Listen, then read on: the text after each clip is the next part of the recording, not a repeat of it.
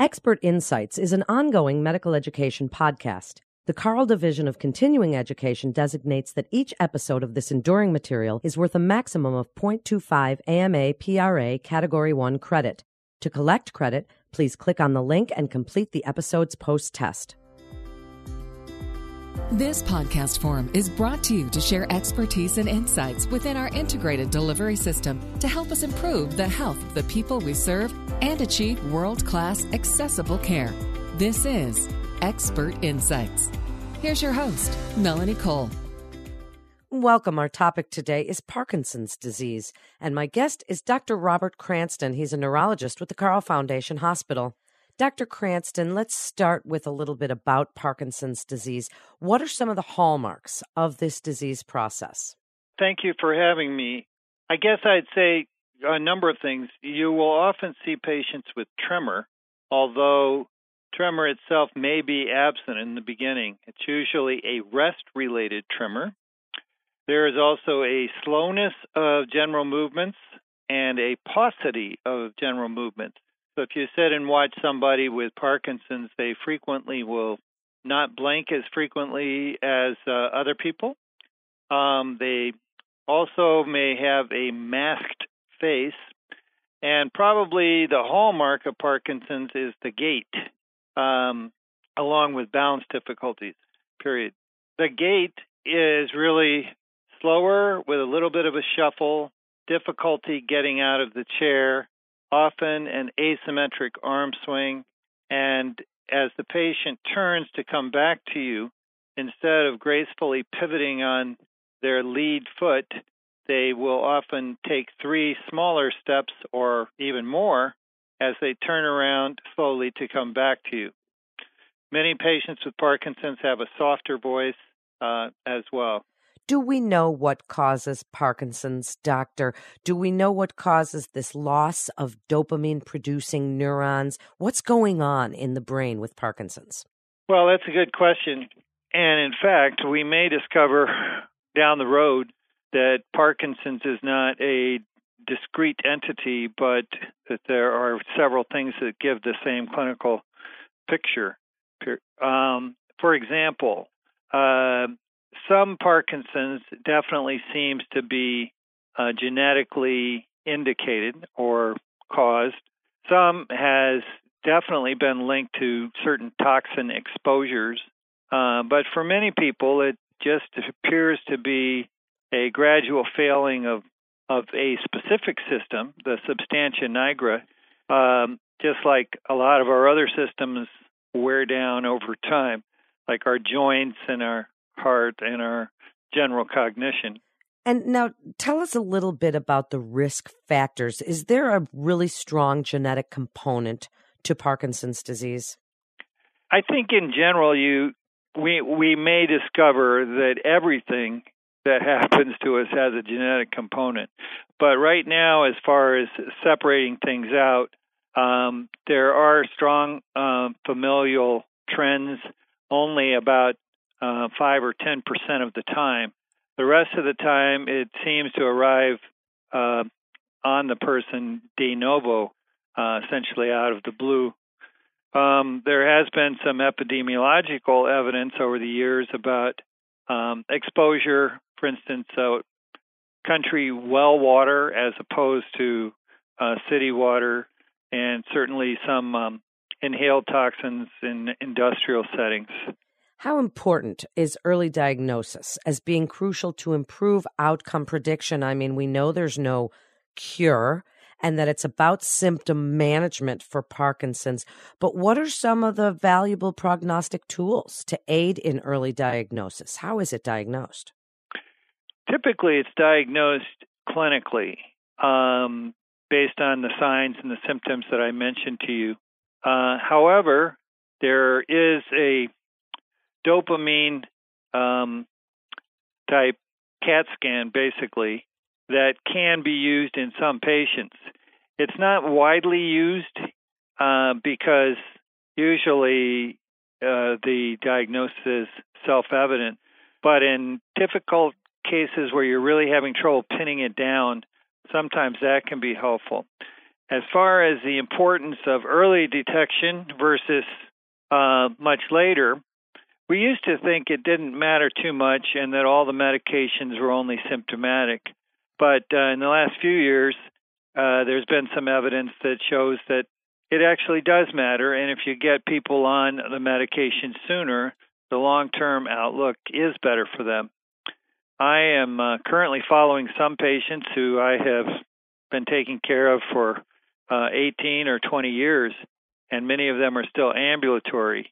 I don't know if that's because we got them on treatment early or if they were just the lucky ones. But my approach to patients with Parkinson's is to be fairly confident of the diagnosis, but then go ahead and start some treatment early on.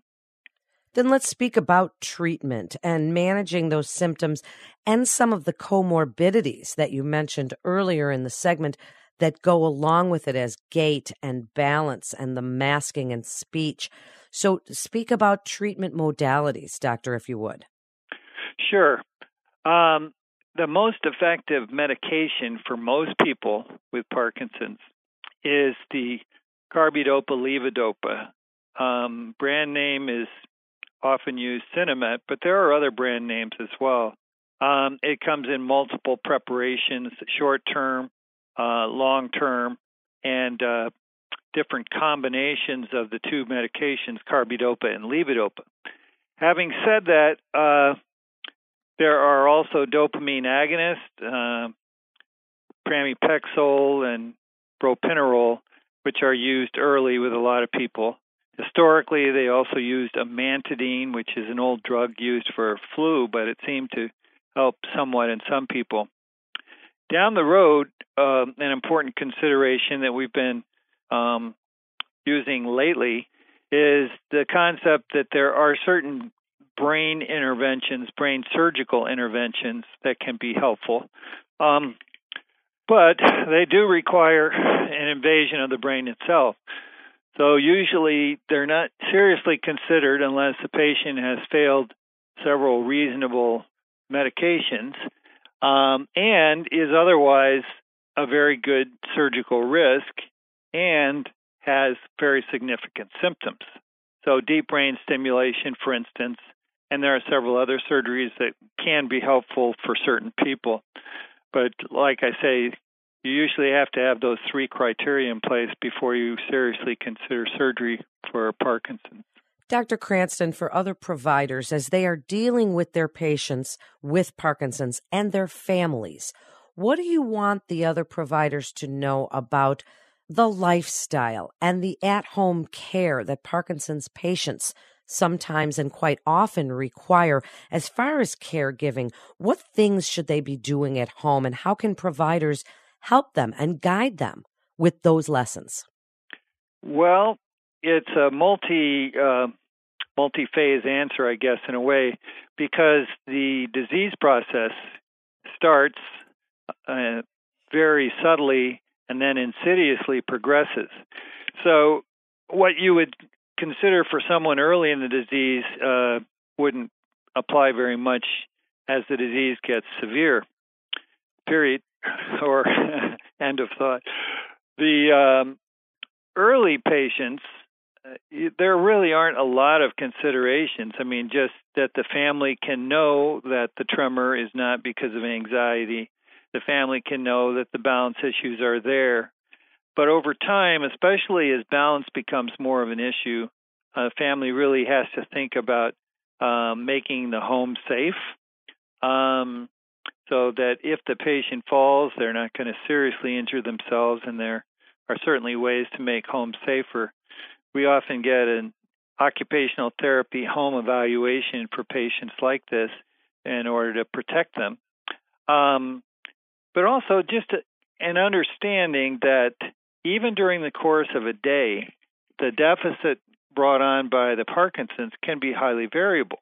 So if they're talking to their spouse early in the day, soon after they've taken their medicine, they may seem fairly fluid and verbal and thinking well and talking well, but at other points in the day, they may be in an off phase where they can't walk nearly as well or talk as well, and they may have more tremor.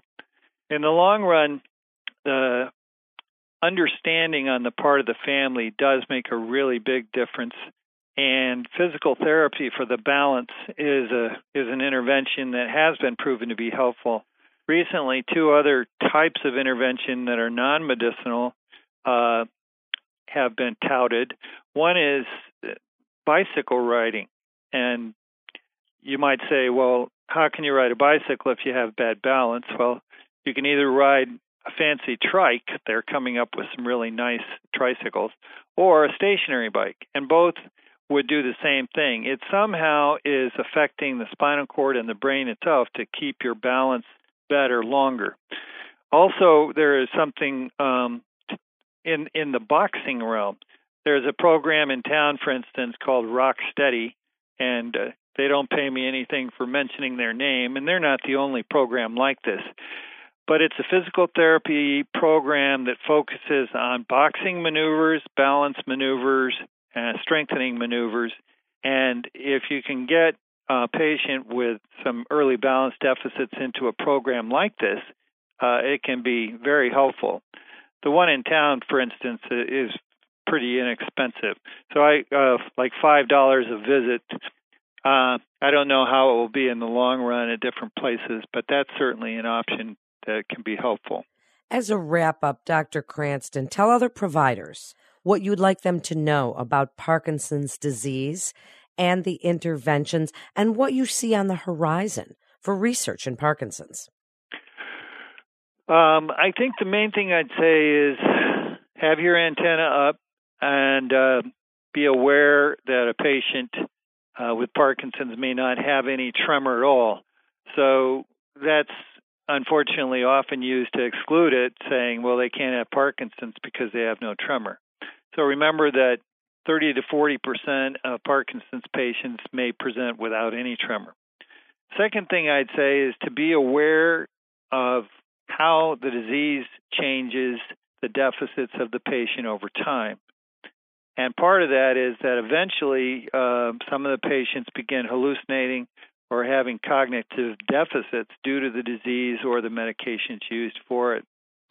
As far as future treatments, there are new formulations of current medications.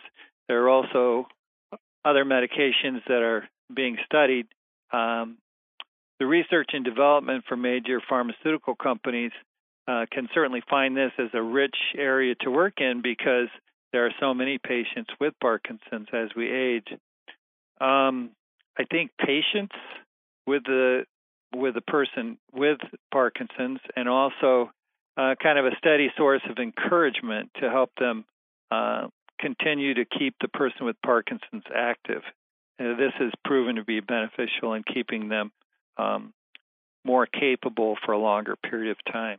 Thank you so much, Dr. Cranston, for being with us today, sharing your expertise on Parkinson's and explaining some of the treatments and comorbidities and lifestyle help for the caregivers and what providers should know. Thank you again for joining us. You're listening to Expert Insights with the Carle Foundation Hospital. For a listing of Carle providers and to view Carle-sponsored educational activities, please visit carleconnect.com. That's carleconnect.com. We hope the information gained will be applicable to your work and life. This is Melanie Cole. Thanks so much for listening.